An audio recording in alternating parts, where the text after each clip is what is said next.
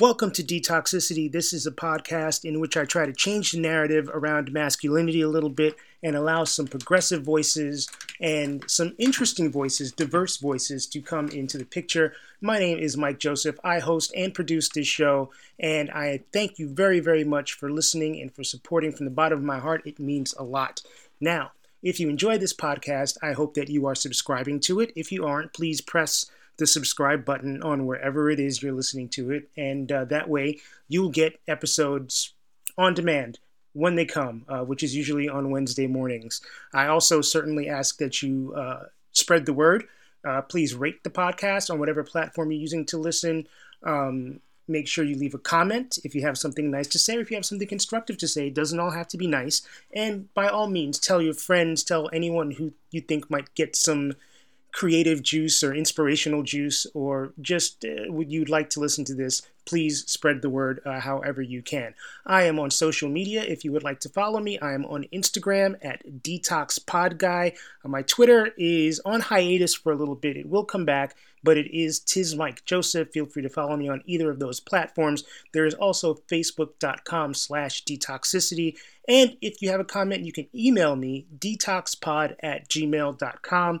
I am always on the lookout for new guests. So if you know somebody who you think has an interesting story to tell or something to add to the overall conversation around detoxifying masculinity, please reach out to me via any of those platforms. And certainly if you yourself would like to be a part of this podcast, please reach out. Let me know. Once again, I thank you for listening. Michael Logan is a veteran musician and touring professional. Currently, he's on the road with the band Little Feat. I met Michael through a support group for music industry employees, and not only did we have an instant connection, we quickly realized we lived barely a mile from one another in Brooklyn. He was an early candidate for a Detox episode, but we spent so much time actually becoming friends that recording an episode kept getting pushed aside, till now. The COVID-19 pandemic gave Michael a reason to pump the brakes and assess what was really important to him, and after decades of living the rock and roll lifestyle with all the good and the bad that entails, what stood out to him was the need for personal growth. During our conversation, we discussed why taking a break from the action allowed him to get a better idea of what he wanted out of life.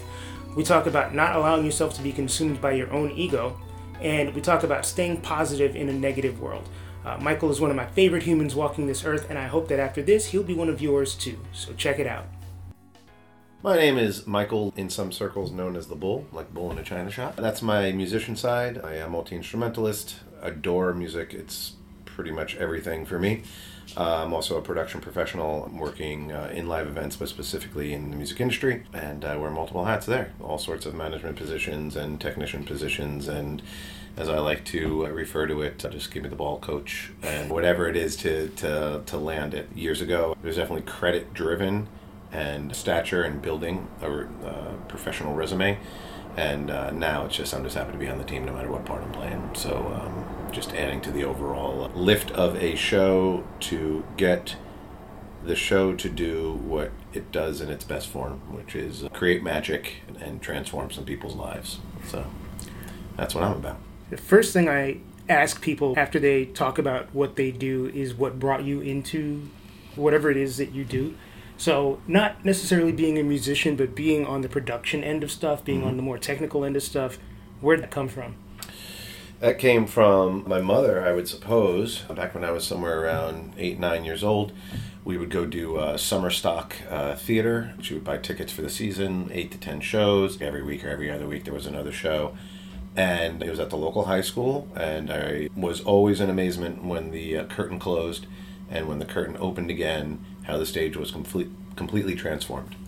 And what happened there, and it was so beyond my 8 or 9 year old intelligence to understand it, but to me it was magic, and it was transformative, and it was a portal to somewhere else. And I can distinctly remember that being super effective. Like, what the hell's going on every time that curtain closed? So that's probably the genesis, somewhere around there. Always being amazed by the business of show, as it were.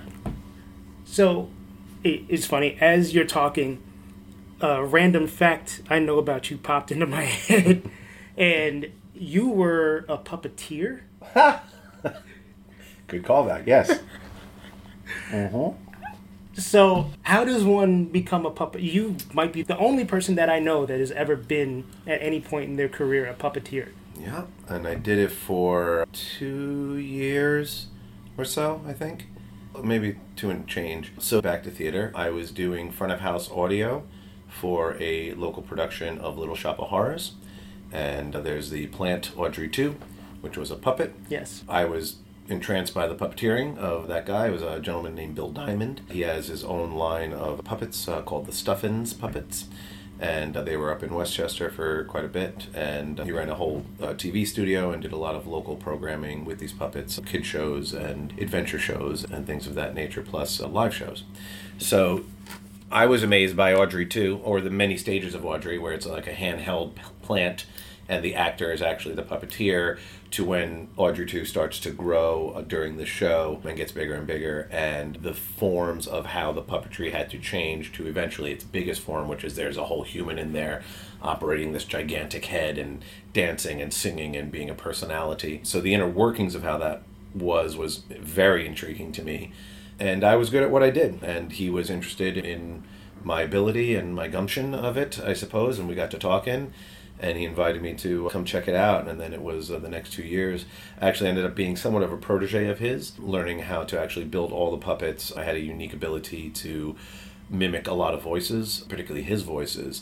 So as my puppetry skill climbed and my puppet building and just all of that whole realm, other guys that I was working with were working maybe the video end or the sets making end and like that. I was pretty much right next to him creating the puppetry, and eventually he started handing off the characters to me so that he can get behind the director chair and not have to puppeteer and direct at the same time for the video shooting and the programs that we were making.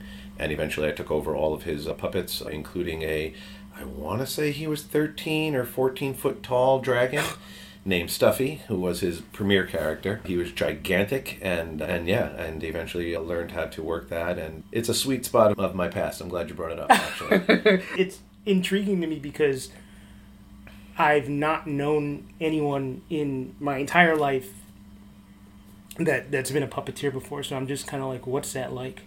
Yeah, it was largely hand and rod puppets or full body puppets, not really marionettes at all. So it was certain techniques that I learned from him, because your hands are above your head most all the time. You're controlling movement of the mouth of the character through your hand, and that's got to be above your hand, constantly building up your forearms, and it's very exhausting work. One of the tricks that I learned earlier on, you know those hand grabbers to like strengthen your hand grip? Mm-hmm. We would do that and hold a quarter in there and put it above our heads, and as long as we can do it, and endurance. And so needless to say, I got very strong arms at that time. And had ability with them too. He was friends with the Henson family, and so I was very blessed to get down to Sesame Street at some point to get to Henson and Associates to learn actually some late character building, like you would see something in like Labyrinth or Dark Crystal, those types of latex puppets. So I learned some of the technique from there as well. So blessed period. It's pretty rad. It's cool to be a puppet, particularly in front of a live audience where you're getting a live reaction. You know, it's not too far away from acting or being a stand-up comic or something of that nature. It's cool to embody that, and particularly as most puppets tend to be driven towards kids. To see a kid react, especially when you're like a 13-foot tall dragon, you can zoom on down to about 2 to 3 feet where they're at and just see that face light up, and goes back to that magic I was telling you about. That thing you can't quite put your finger on, but you're touching somebody's life in a very special way at that moment.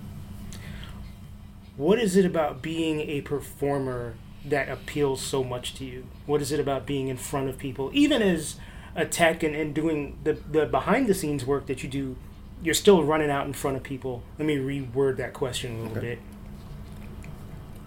Are you one of those people who gets a rush out of being in front of people? You can't not if you're doing it correctly. At the end of the day, as a performer, and even in the production end, I mean, it's become into my consciousness in the last couple of years that what we really do is we channel energy. More than anything else, we are shapeshifters and energy channelers. So when you're dealing with energy, you're going to get a rush. It's as simple as static electricity, something unexpected where it's like, oh, and there it is, and you're alive and you're a thing. So to perform, I grew up on both ends. I guess I grew up first as a performer on stage doing plays as a kid all the way through. singing in church choirs, folk groups, all sorts of that. And then in high school, I started dipping into the behind-the-scenes work and enjoyed the production work as well. So to get to a point in which you're performing at its best, it's meditative, and you get to a point where you're not thinking, you're just doing. And it's just flowing through you. And it goes back to what I was saying, if you can channel that energy in such a way that it makes someone pause even for a brief moment just to be here now and to have that connectivity with another human, that rush is worth all of it. I mean, when I was younger, for sure, it was look what I can do and check out this trick and did I impress you? But, as years has gone on and I've gotten more into the craft and dropped a lot of ego, I see it very differently now. And it's gotten back to that 8-9-year-old kid, that 8-9-year-old Michael that was just as taken with the magic without understanding it. And that's all I keep getting back to now is just like, that was the most purest state. And it was the most right state of my being. And so to kind of go through the arc of a human and to come to this point of just turning the big 5-0 this year, there's some reflection. Of course, everything with Covidicus has made us reflect and reflect and reflect. So to look if you're doing it right, I guess. Yeah, exactly. Not everybody. Right. If you're working at trying, it's certainly been a time to think.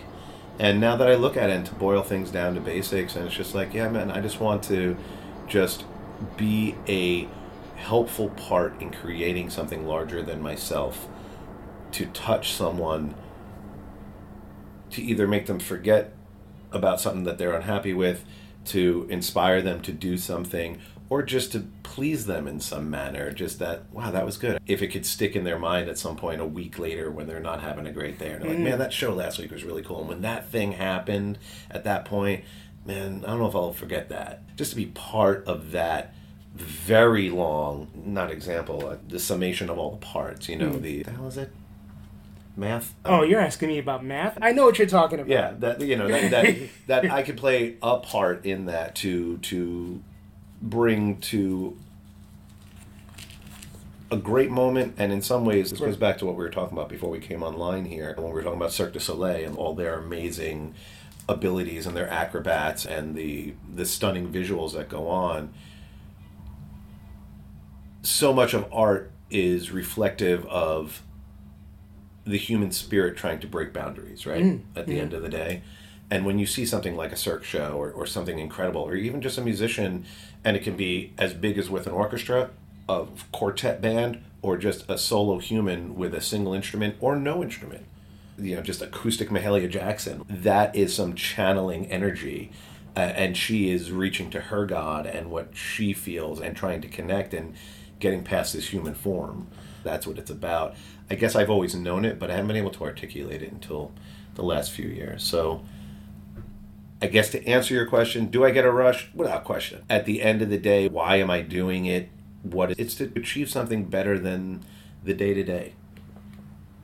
For yourself or for other people or both? For everyone. When I was younger, it used to be for myself. And now it's just like trying to create an environment in which everybody can share because of how energy flows, that no matter what, if you're giving, you're receiving, as long as you're on both ends of that cyclical nature of human interaction and human emotion and human contact. And that's really all that matters, I think.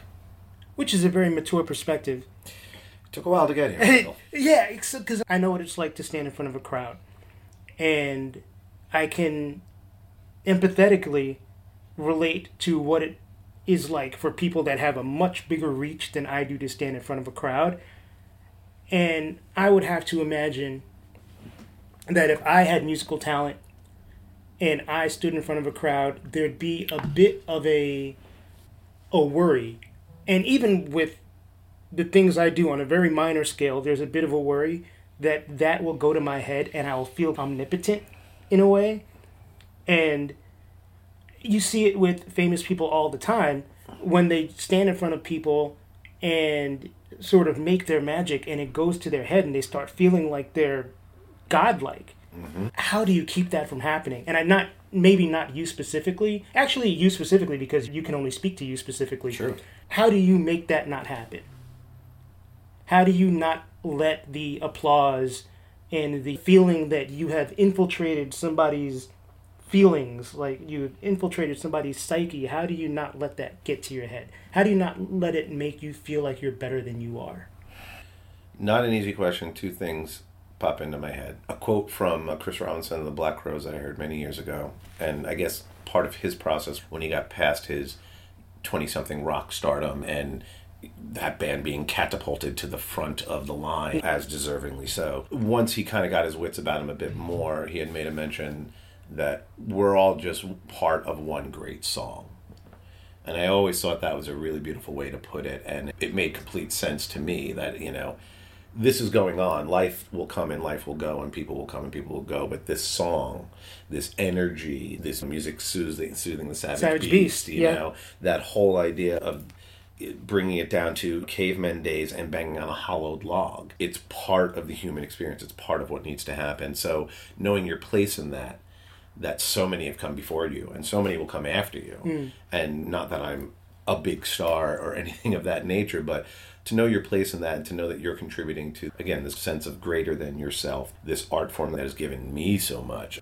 I'm overwhelmed to only give it back in the best way that I can. So there's that. The other part, it's some heady stuff. Heady. It can easily go that route. Ego is a bitch, and ego will sabotage you. Ego is good in some, I find, small doses at correct times, but living on the go is no way to be. So how do you manage that? For lack of a better analogy, it's like looking Medusa in the eye, right? You know that something's going on there. There's a tremendous thing happening. But if you look it into the eye, you'll turn to stone, right? Mm-hmm. So for me personally, words matter to me, and when I am on the receiving end of beautiful language that is specifically towards me or some art or some production I've just been part of, I become humbled very quickly because the thing I was looking to do happened. I made someone pause. I made someone feel something, think something, experience something. So I immediately default to humble, and it's an awkward state for me, and I usher it along in a expedient manner. I wouldn't say hasty, but it's like, thank you. And there'll be certain words that might happen that I'll savor for a brief moment. But I kind of push it aside. It's like, I'm just glad that you're here with the show, and it's all honest. But if I were to look Medusa in the eye, if I were to sit there and let someone shine light on me and just bathe in it full on and not want to get out of that bath, that's dangerous territory as far as I'm concerned. Because it's a sweet feeling when somebody's like, you're the shit. It is a sweet feeling. It is awesome. To me, I can only speak for myself.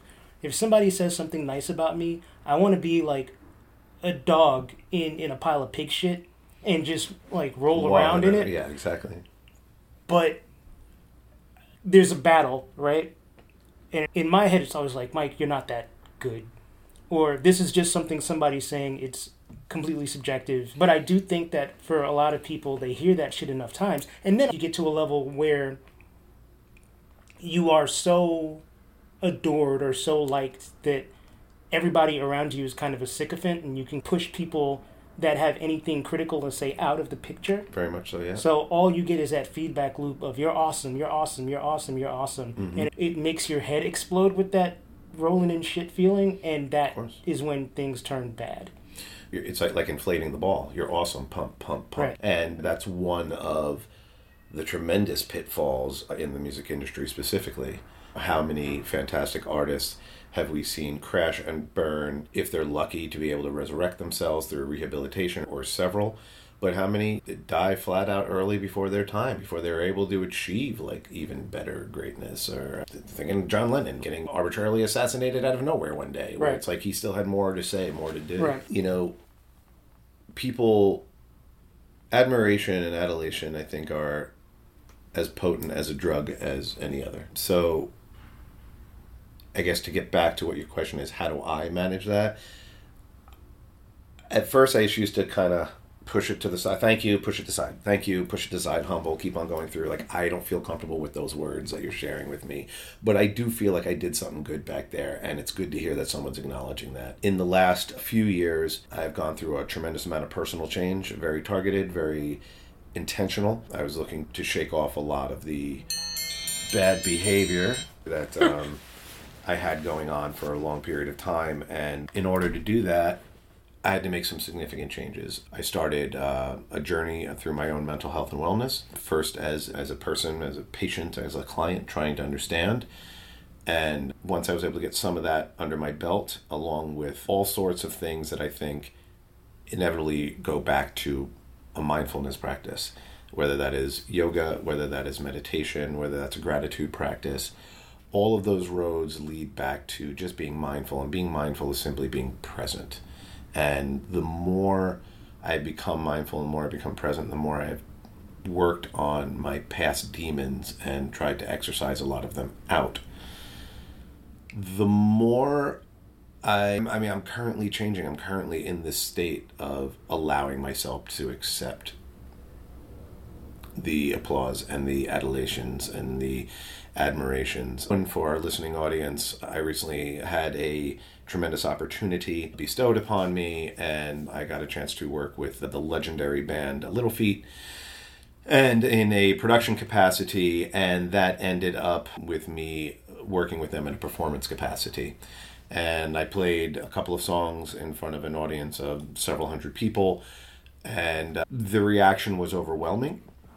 And I hadn't experienced that type of that many people being that dialed into what I was doing. And it was an ocean. It was an ocean of wave, of sound, of gratitude, and of, just to overuse the word, energy. I mean, it was just people screaming at you, and a lot of them at once over something you just did. Right.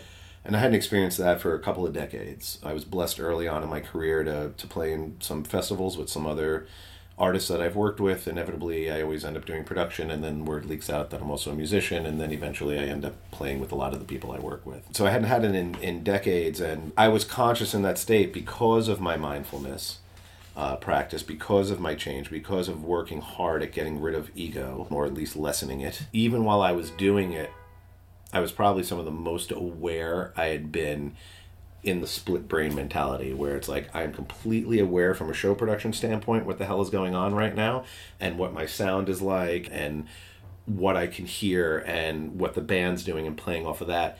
And then I'm in a complete performance mode where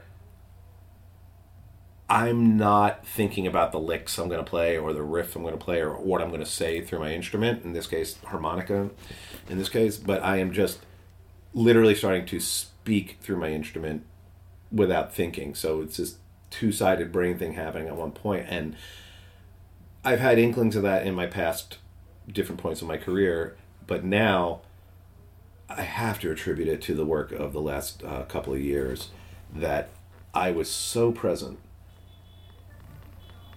that when I finished with the solo and the applause came back at me, I just kind of paused and allowed that wave to hit me.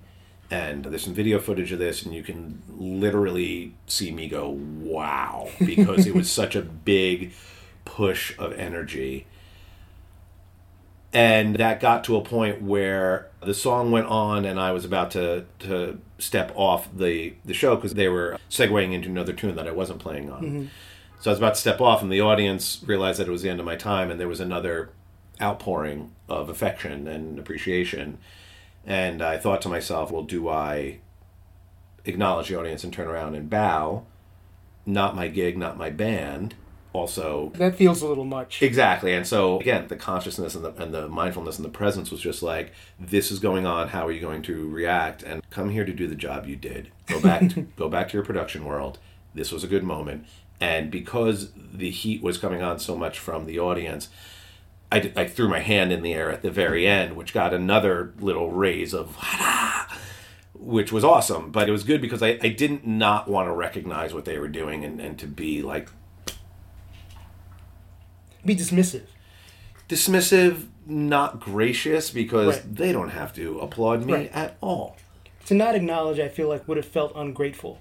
I felt the same. And it was just complete instinctual. Like, I wasn't even thinking about it. I was like, just walk off, and I'm walking off, and just before I'm like 2 steps off of the exit wing, just fucking throw your hand up or something. Like, I wasn't even thinking. It was just like the hand went up, and they got it, and I got it, and they understood. I mean, I'm not part of the show. I'm not part of the band, but man, wasn't that a beautiful moment? And didn't that elevate the room and the band and the energy? It was like taking something that was already fucking cooking, right, and just ticking it up, turn just it up a few a little more bit. notches. Yeah, I get that. And you also led me to the next part of the conversation, which is how we met, which was in a support group for people that work in music. And you shared with me a fair amount of your journey. One thing that maybe we didn't talk about, or I just don't remember, is was there a tipping point? Was there a point when you were like, Michael, or was it just a gradual dawning of, hey, I got some work to do on myself, and maybe I need to lessen some habits and try to jump into some more better habits?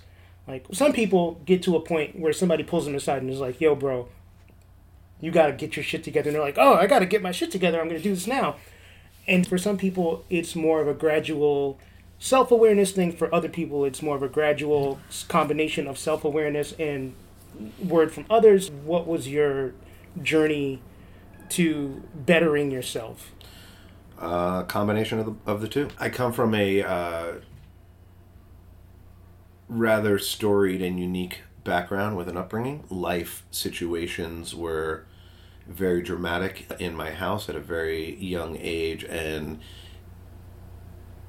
it was put upon me to mature at a rapid rate, to which I did because I was young and I didn't understand anything any better. I'm like, well, this is what has to happen. So as per norm, I, deliver. That's what it is. Like, well, this is where it's at.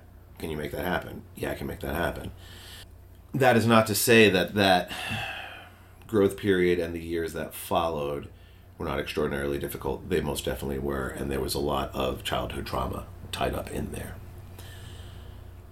Maturing at a rapid rate early on did help me to understand that things were not average or normal as to a run-of-the-mill American suburban lifestyle. Okay. That what I was dealing with was a little bit outside the box because I didn't know anybody who was dealing with that. I was dealing with multiple factors that individually were challenging and as a trio were overwhelming. But at that time I didn't understand it. And it's only the work I've done in the last couple of years that have gotten me to really see how overwhelming that was and what an impossible task I was being put to.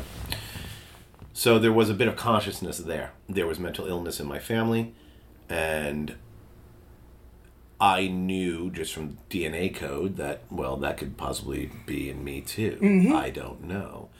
So I was always aware of being aware and self-reflection as much as that was possible in between bouts of fear, anxiety, drowning them with substances and behaviors for years.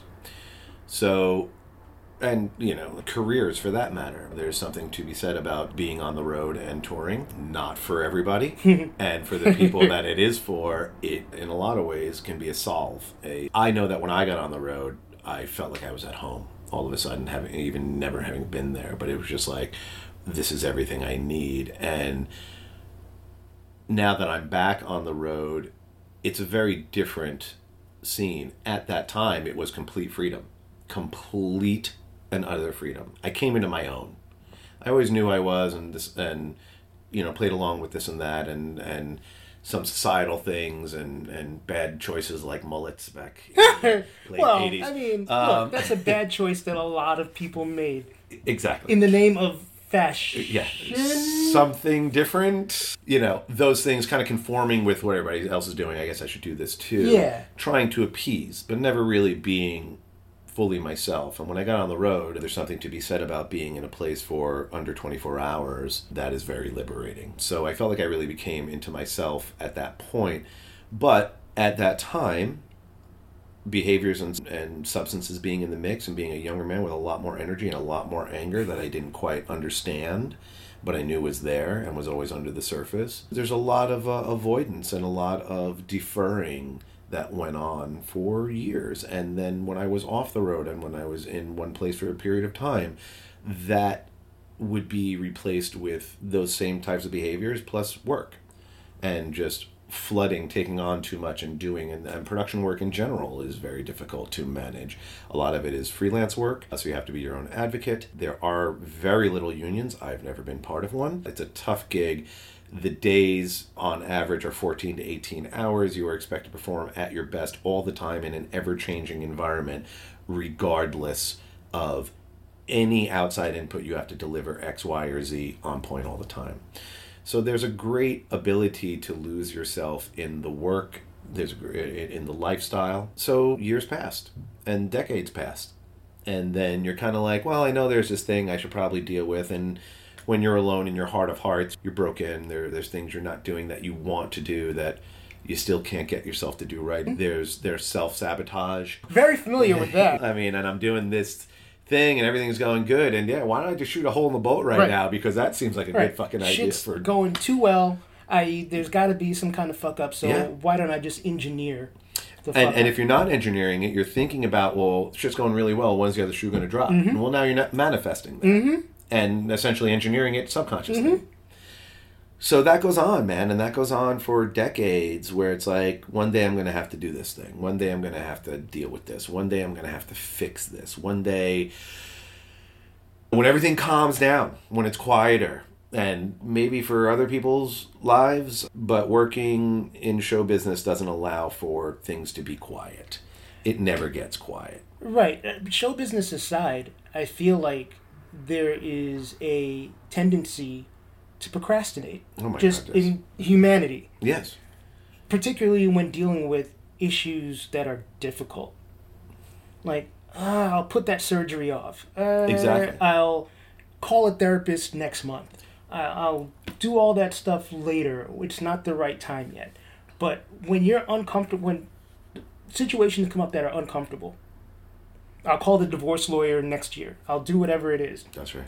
You always want to take the easiest way out. And I'm not saying that as an indictment. That is just what humans do. That is human nature. It's human nature. Yeah. And to spin on that, if I may pivot this back to you, as we're talking about... You, it ain't about me. No, it's I'm not going to go that deep. I won't put you on the spot. But I will talk about what this podcast is. And as a man, it's very easy to put shit off. And statistics show that men, will deal with health issues long before they'll go and get help. And what? You're a popular man. It is human nature, and it's even more exacerbated by being a male, I feel, in American or Western society. So that said, years will turn into decades, and you think you got a hold on it. And in my case, I guess it was always the intention.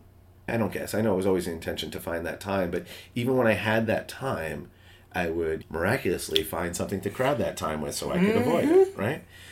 And it just got to a point where it was over the course of about 3-4 weeks where I started slowly breaking down. And I was, again, freelance with this work, and so I make my own schedule, and I'm my own boss, which is great, and freedom and liberating, but also I live and die by my own sword. And there would be afternoons in which I'd be working from my home office and would be home alone, and I wouldn't feel like I wanted to do this or that, and then would just kind of drag my feet about some stuff, and eventually that would start to tick up the anxiety, and then the anxiety would get beyond the immediate tasks and into the self-deprecation, the self-hatred. And, you're fucking this up again. You're doing the thing you said you wouldn't do again. How many more times are you going to fucking do this? Sorry to drop so much profane language. It is. There's a lot of profane language in this podcast. God, don't worry about it. Fucking bless it. Yeah. We're New Yorkers. Amen. If you're in New York, if you're from New York, and the word fuck isn't as much part of your vocabulary as the word something's wrong. Yeah. So these bouts with anxiety and then the snowballing effect that anxiety has, it was getting beyond me, and it was getting to be crippling. And over the course of 3-4 weeks, I had this 2 to 4 hour episodes, Monday through Friday, that I would just be in an anxiety spiral and not be able to do anything about it. And it was the first time in my life that really took control. It was beyond something that was manageable, and I was being paralyzed by my own anxiety, my own fear, and that hadn't happened before. And after about 3-4 weeks of that, watching it go down in real time, and of course my self-analysis and this and that, I'm just like, it's never been like this. And as uncomfortable as that time was, is as grateful as that time is, because for me, it took a hard, stop. Just stop it, Michael. You need to go deal with this now. And so it was kind of March going into April of 2019. I still dragged my feet trying to go find someone to talk to.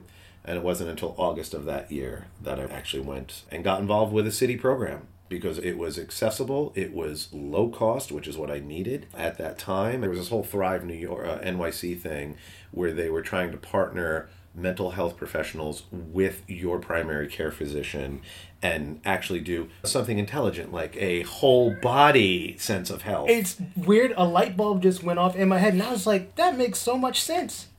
For your psychiatrist and your general practitioner to know each other and to actually have conversations, because what goes on in the head manifests itself in the body and vice versa. A million times. Yeah. Completely.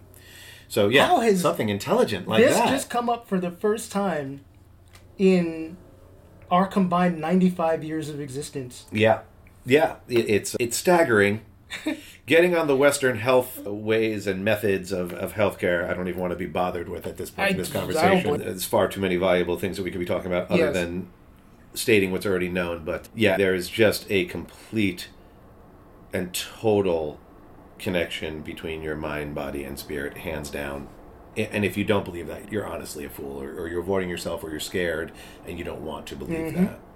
So it took me breaking to a point where I knew that this is not what used to happen. And I'll say this too, all my old coping mechanisms that used to quell those anxieties or somehow comfort them or at least push them aside, all those old coping mechanisms were not working as effectively as they once were. And that was the other big thing, where I'm like, well, I used to be able to do this and that don't seem to be working anymore. That's got to be a scary feeling when the shit that you used to do to self-soothe doesn't work anymore. And then you're like, what the fuck? For the first time in my life, I had to become untethered and embrace the concept of vulnerability, which did not exist at all in my life, until an associate that we know through one of these peer-to-peer chat groups had actually talked to me about that and had talked to me how she had found a great discussion, and it's very well known now, with Brene Brown talking about her TED Talk, I believe it was, about vulnerability. And the way Brene put it, it just rang a very big bell and several little bells for me, in that this is actually an asset. This is actually an assessment and a time for you to take your foot off the gas and, if not break, to at least coast and don't put pressure on yourself. I mean, going back to being a New Yorker, there is no vulnerability. Nah, you got to be a hard ass all the time, particularly in the era in which we grew up. Damn straight. Things are a lot different now, but we're 6 years apart in age, so we grew up in roughly the same time period. And going through New York City as a young person, not even a young person, as anybody in the 80s and 90s, you had to be a hard motherfucker. Yeah. You couldn't smile. You couldn't be weak, because you would get preyed upon. Completely preyed upon. Yeah.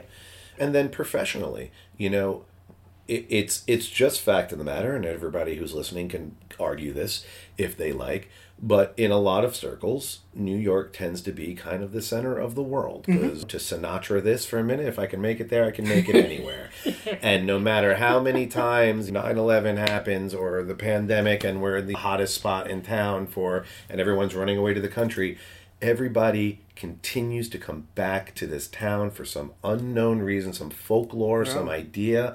So if I can make it there, I can make it anywhere. New York wobbles, but it doesn't fall down. You're damn right. And this goes back to the James Brown and the Ray Charles camps, if you don't like it, there's a line out the door. People are very happy to take your position. Mm-hmm.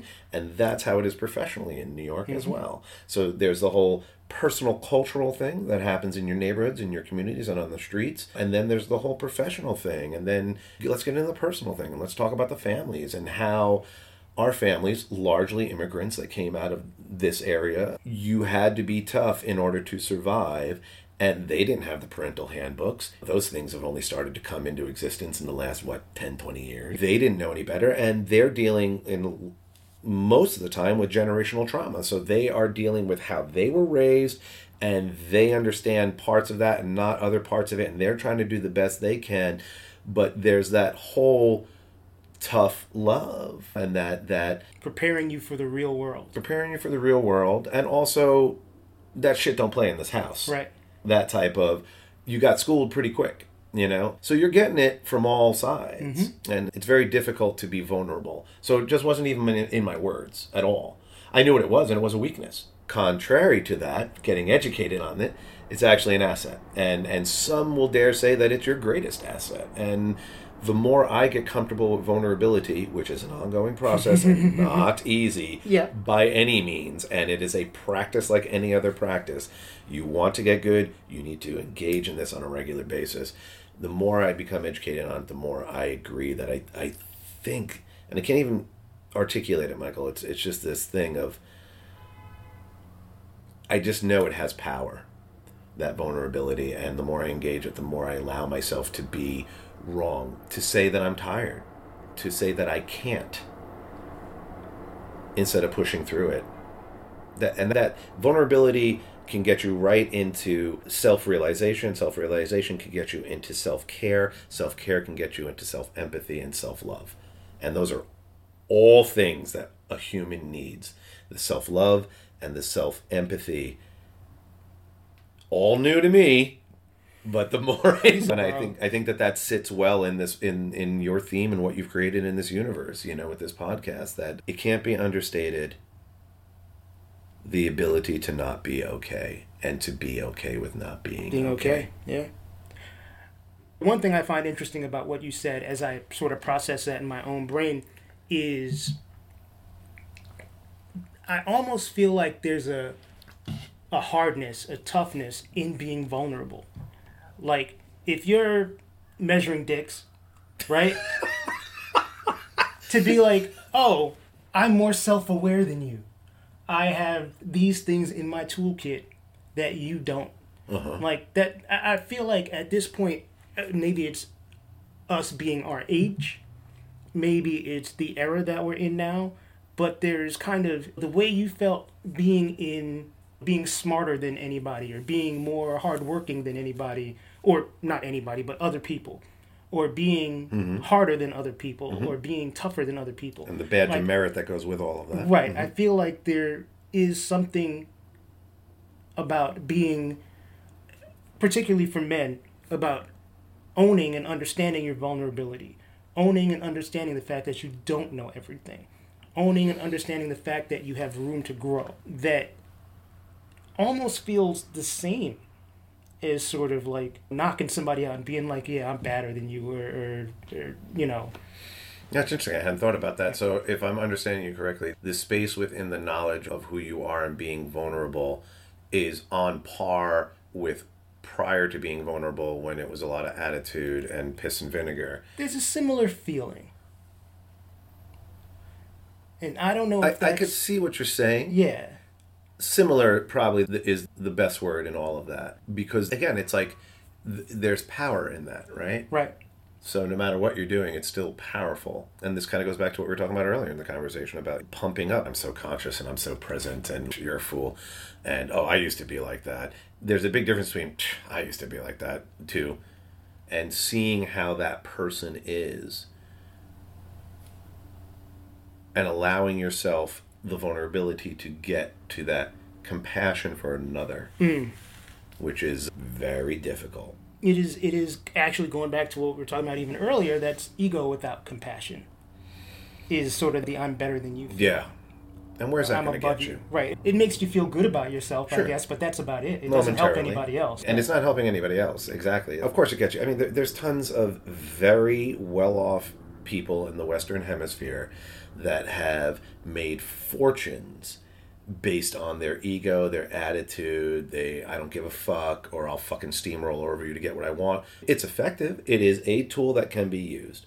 Is it one of the most skillful tools to use? Definitely not. I'm not saying it doesn't work, but at the end of the day, you hear time and time again that a lot of those people who are successful and this whole concept of happiness in a Western society, whether it be through celebrity or not, most of those people, it's a fake happiness, or their marriage is in shambles, or their family's in shambles, or they don't have a relationship with their kids, or they hate their parents, or some combination of that bunch of things. Exactly. And maybe that works for them, and you can make anything work. Are you really happy in the core of who you are in your existence? I'm not judging them, but I dare say that it's not as rosy or perfect or well off, or this guy said, or that woman said, or whatever the story is. I just don't see it that way. And this goes back to kind of being when I broke, and that realization of, once that happened, I wanted to set out to not only make a change, but to make long-lasting change. That was the big caveat on, if I'm going to do this, I got to do it for real. Because I'll be honest with you, at that point I was 48, going on 49, and I just felt there was just something like the inside voice that if I didn't make that change, and a change that would be long-lasting, that would take me into the next segment of my life, that if I turned 50 and I was still like this, I would likely go to my grave like that. And that's something I did not want. Right. So it came to a conscious decision. And some people, you can go on your entire life and be in the bubble of wealth, or be in the bubble of celebrity, or be in the bubble of power, or everything's fine. But I would take a guess that a lot of those people who live that life, when they're alone, it's not that comfortable for them. Right. Yeah, I think in order for them to be comfortable in that space, they just have to be majorly self-deluded.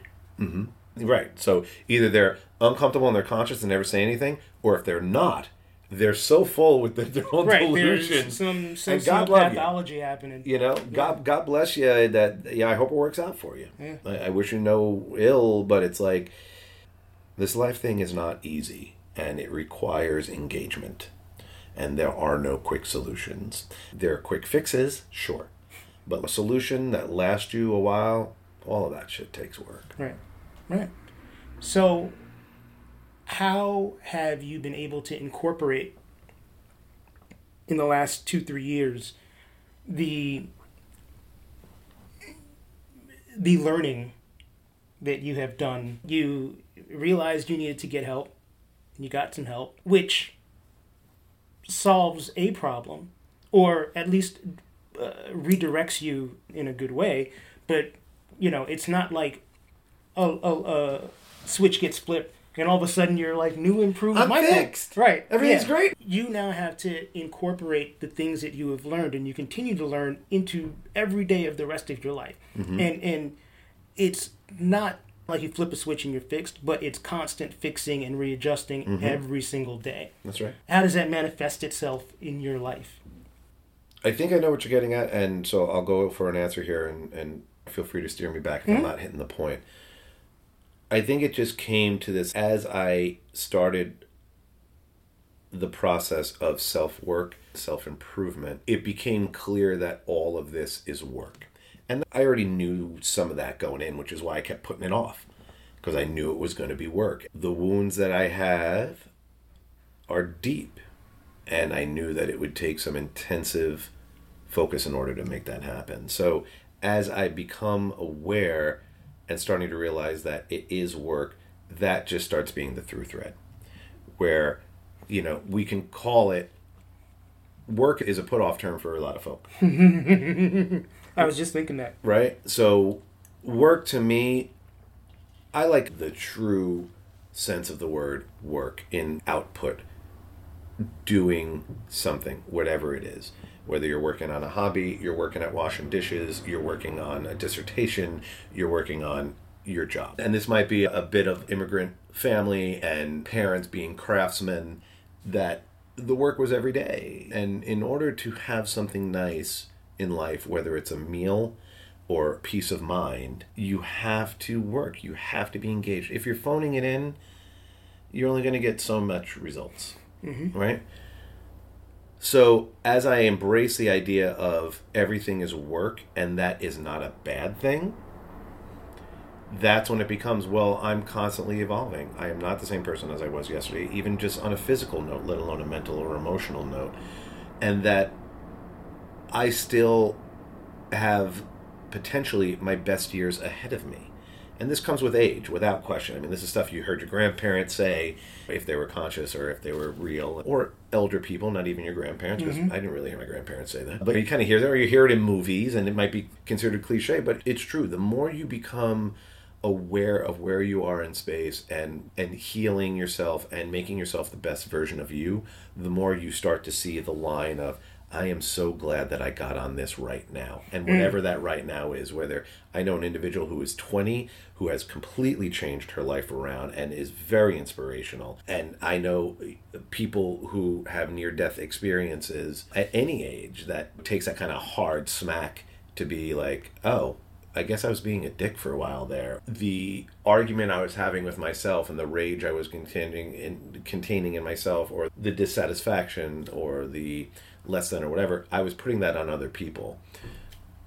It takes a lot to get to that point to understand that, and that is just another way of work. Whether you get smacked in the face with it or you start to awaken to it, bettering yourself as a human and thereby bettering your place in your community and thereby bettering your community and the ripple effect of throwing the stone in a still pond.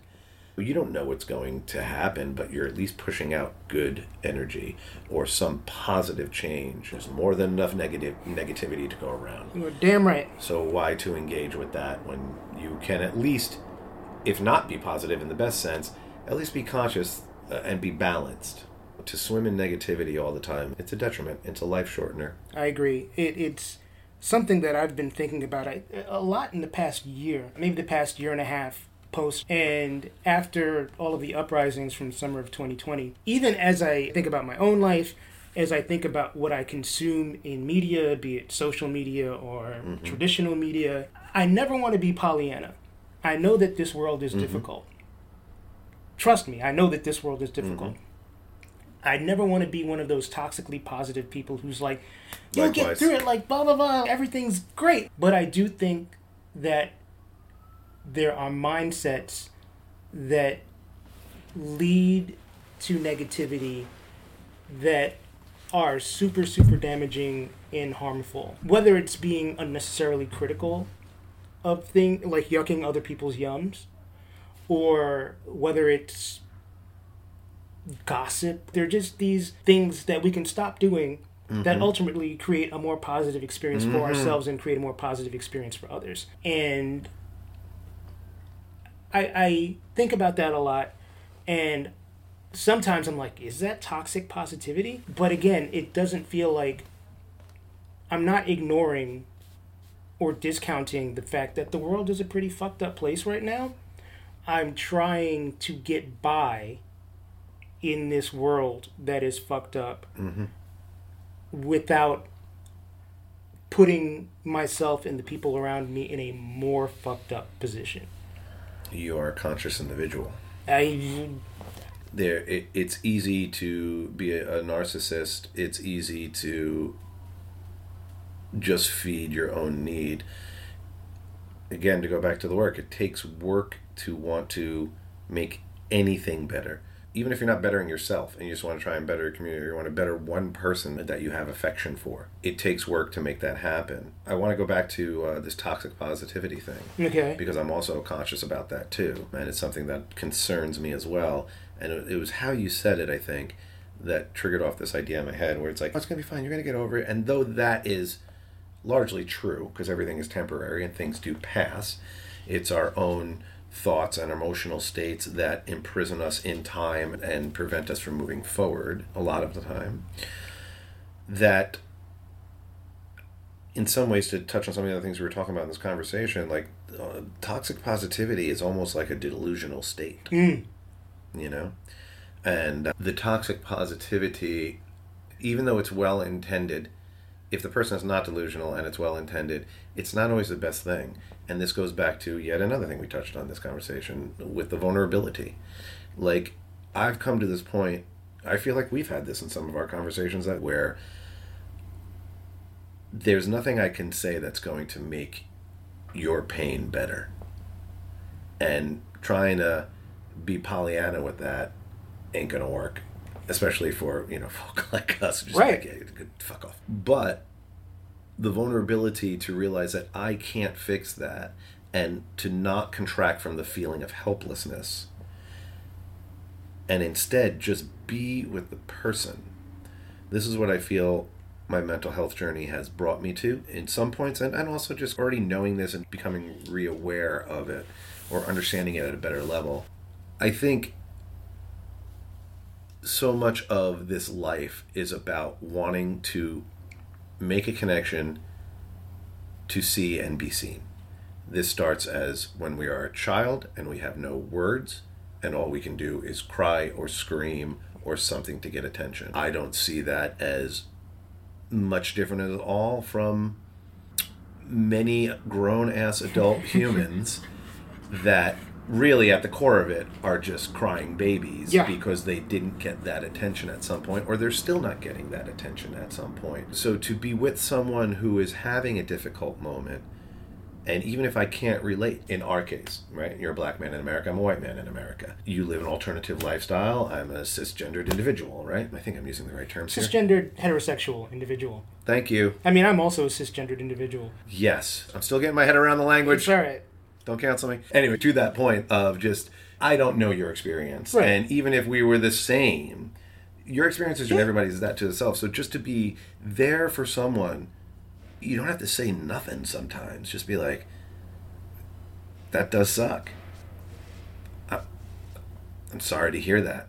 It's simple empathy. It is. And sometimes people are still like, because I used to do this too, I'm like, yeah, well, you don't get it.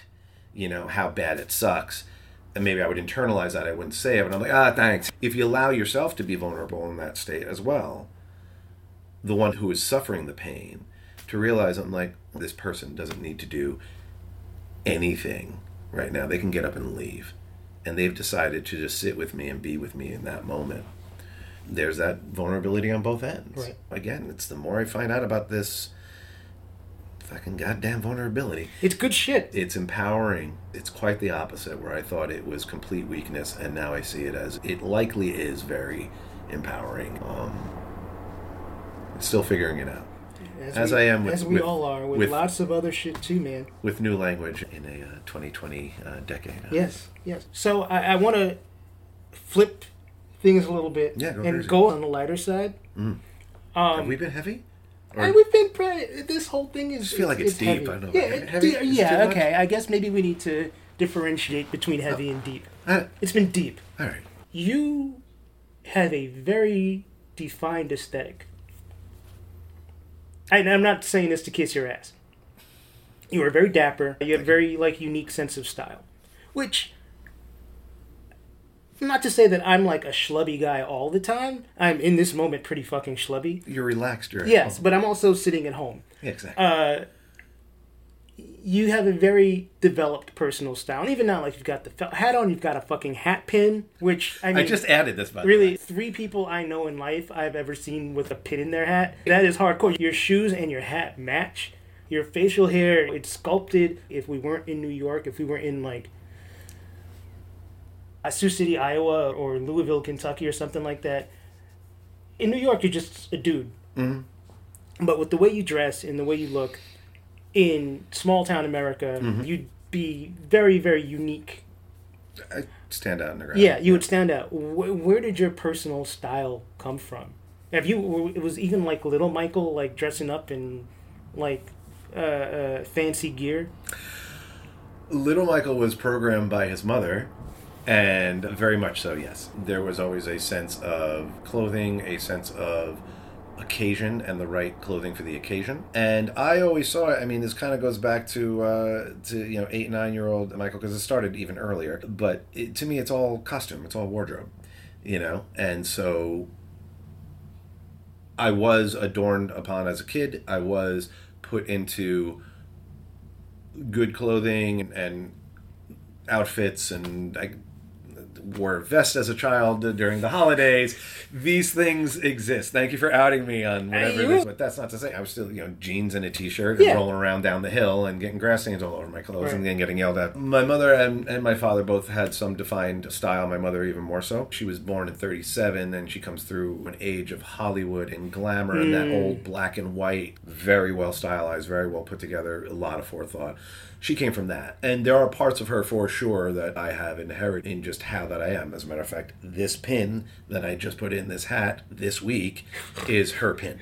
This was a brooch that she used to wear, and it was a piece of thing that I had in a drawer for a long time. I didn't know what to do with it. So, yeah, there's certain aesthetics about how she raised me that have influenced me in how I am now. Now, that said, I'll go back to another point in this conversation to when I first got on the road and was completely freed, and I can be whoever the hell I wanted any day, be a different person, because no one knew me where I was going. The only people who knew me was a small group of people that I was traveling with. Right. And I found the power in that. I found the joy in that. I found the excitement in that. At that time, too, one of my running partners, and eventually she and I had a relationship also. She was in wardrobe and would stand out in a crowd. And at first, when everything was platonic, we both vibed on each other in the fact that it was like, oh, you do like that? I'm like, I want to do like that. And so I would start to do like that. And then, of course, you get two people standing out in a crowd. Right.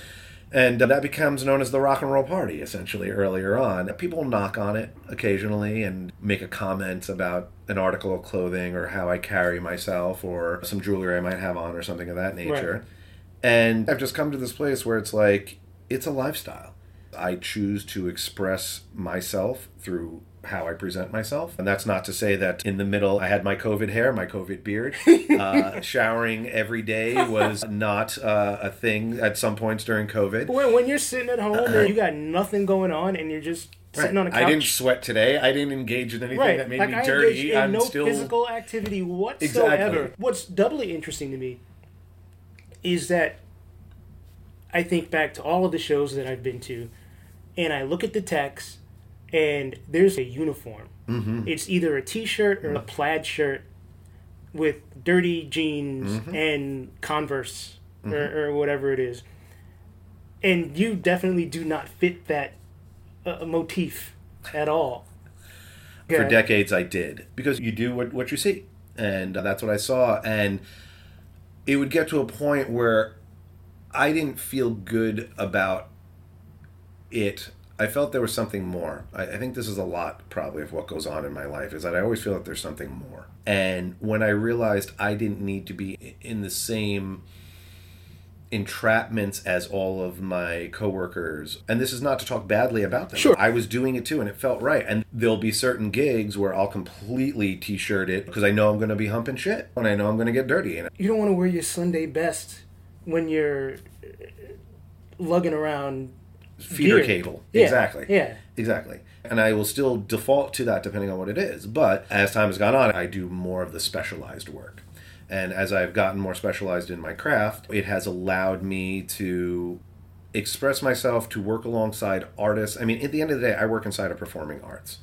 And though I am not on stage performing, I am still part and parcel to that whole thing. And this is kind of the ethos of the Wall Street guys putting on the shirt and tie every day because they're going to do business. When I'm going to do business, I am very conscious about how I am presenting myself, because that is the very first thing, especially in a rotating cast of characters every day where every day is a new person, a new group of people.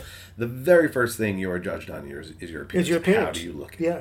And I like to convey a certain message. A lot of that is based out of my own desire to be self-expressive. I like this. Plus, specifically in the rock and roll world, the gear, the clothing, is pretty dope. Yes, that is true. And the term rock star has now gone into every field. Everybody wants to be a rock star in their field, if not to be an actual rock star on stage. And fuck yeah, I'd love to be a rock star, without question. I am the closest to that now. So there's also a sense of representation. I've been referred to as the best dressed tech in the business, and I took that as a compliment rather than a slight. I understood that where it was, well, I'm representing you. Would you not want me to represent you in the best way possible? And that's the way I always saw it. Plus, I'm a creative individual and I'm an expressive person. I love the arts, and this is my way of being artistic without necessarily being an artist. It's my form of self-expression. I work in rock and roll. I'm going to look like I work in rock and roll. Why wouldn't I do that? I have a license to do it, but yes, it all does track back to me being dressed in outfits as a kid and my mother having an impeccable sense of style and my father as well. Well, nice job. Does that get me out of the hole? I wasn't trying to put you in a hole. I'm just curious. It was just unexpected and very funny. I think about it, and I haven't had occasion to dress especially well in a long time because of everything. This world of blah. And while I am most comfortable in a pair of shorts and a t-shirt, I think that if you put me in a particular situation, I have a very specific sense of style, but I will definitely lean hard on that sense of style and dress in a particular way, which is certainly more put together than you see me now. And in the time that you and I have known each other, we haven't had occasion. Exactly. Yeah, but if it's a wedding or a particular show or something like that, then I'm going to spiff up. And the way that I spiff up is pretty specific to my aesthetic. To your aesthetic, yeah. Exactly right. Which is a form of your self-reflection. Right. And the way you want to be at your best. And this goes back to what we were talking about with putting on the clothes that I put on isn't work. It may require a little forethought, which goes back to, are you thinking about what you're doing? What is the next step you're doing? Are you thinking about that? Not to the point where everything needs to be calculated, but to have forethought goes a long freaking way in life. And that goes back to work. Like, just put a little effort in and things can be more like you would like them to be on a regular basis. It's funny, it's when you talked about work, my brain immediately went to my job, which on some occasions I'm pretty ambivalent about. Then I was like, work means so much, and you explained it perfectly. Work means so much more than the thing that you do professionally from 9 to 5, Monday to Friday. And I appreciate the fact that you popped that back into my head. Because my first impression of, like, someone says work, the first thing I think about is my gig. Mm-hmm. Or if you're meeting someone for the first time, what do you do? Right. First thing you think about is your gig. Well, I do a lot of things. Right. What are you talking about specifically? Right. Personally, professionally, hobby-wise, weird stuff I don't want to talk about. You know, right. like what right. is it? Right. Absolutely. Absolutely. So thank you for giving me that reframe. Yeah, that's a pleasure, man. This is absolutely great. One thing I find pretty cool about this podcast is that I've been able to have these conversations outside of recording time. Like, these are conversations that I have with people kind of in everyday life. And with Michael in particular, this is really just a rehash of conversations that he and I have had over the past year and a half, and just recorded for posterity, I guess. So thank you, Michael, for giving your time right before you hit the road, too. So I appreciate that. And being a great friend and just being honest and transparent and open. And I appreciate that of you, and I hope to continue to learn from you. And unfortunately, Michael doesn't have much of a social media footprint, so you can't really follow him anywhere. But if you're a fan of Little Feat, you'll get to see him on tour. And he's a talented guy in many, many different facets. Thanks again, Michael. Appreciate you. Thanks for listening to the Detoxicity Podcast. My name is Mike Joseph. Once again, if you want to find me online, hit me up on Instagram at DetoxPodGuy. I'm on Twitter intermittently at TizMikeJoseph. You can go to Facebook.com/Detoxicity. You can email me, detoxpod@gmail.com. Love to hear constructive criticism, love to hear feedback. Would love if you are a potential guest or you know somebody who you think would be a potential guest, please by all means reach out to me. And remember, if you enjoy this podcast, subscribe, rate, comment, do all of the things necessary to push this podcast up in the podcast rankings and get this into as many ears as possible. Tell a friend, do whatever it is you need to do. And thank you once again for listening. I personally want to thank the following people for their support: Calvin Williams and Jacob Block, Jeff Giles, and Andrew Grossman. Thank you very much. I hope all of you stay well, stay safe, and healthy. Until next time.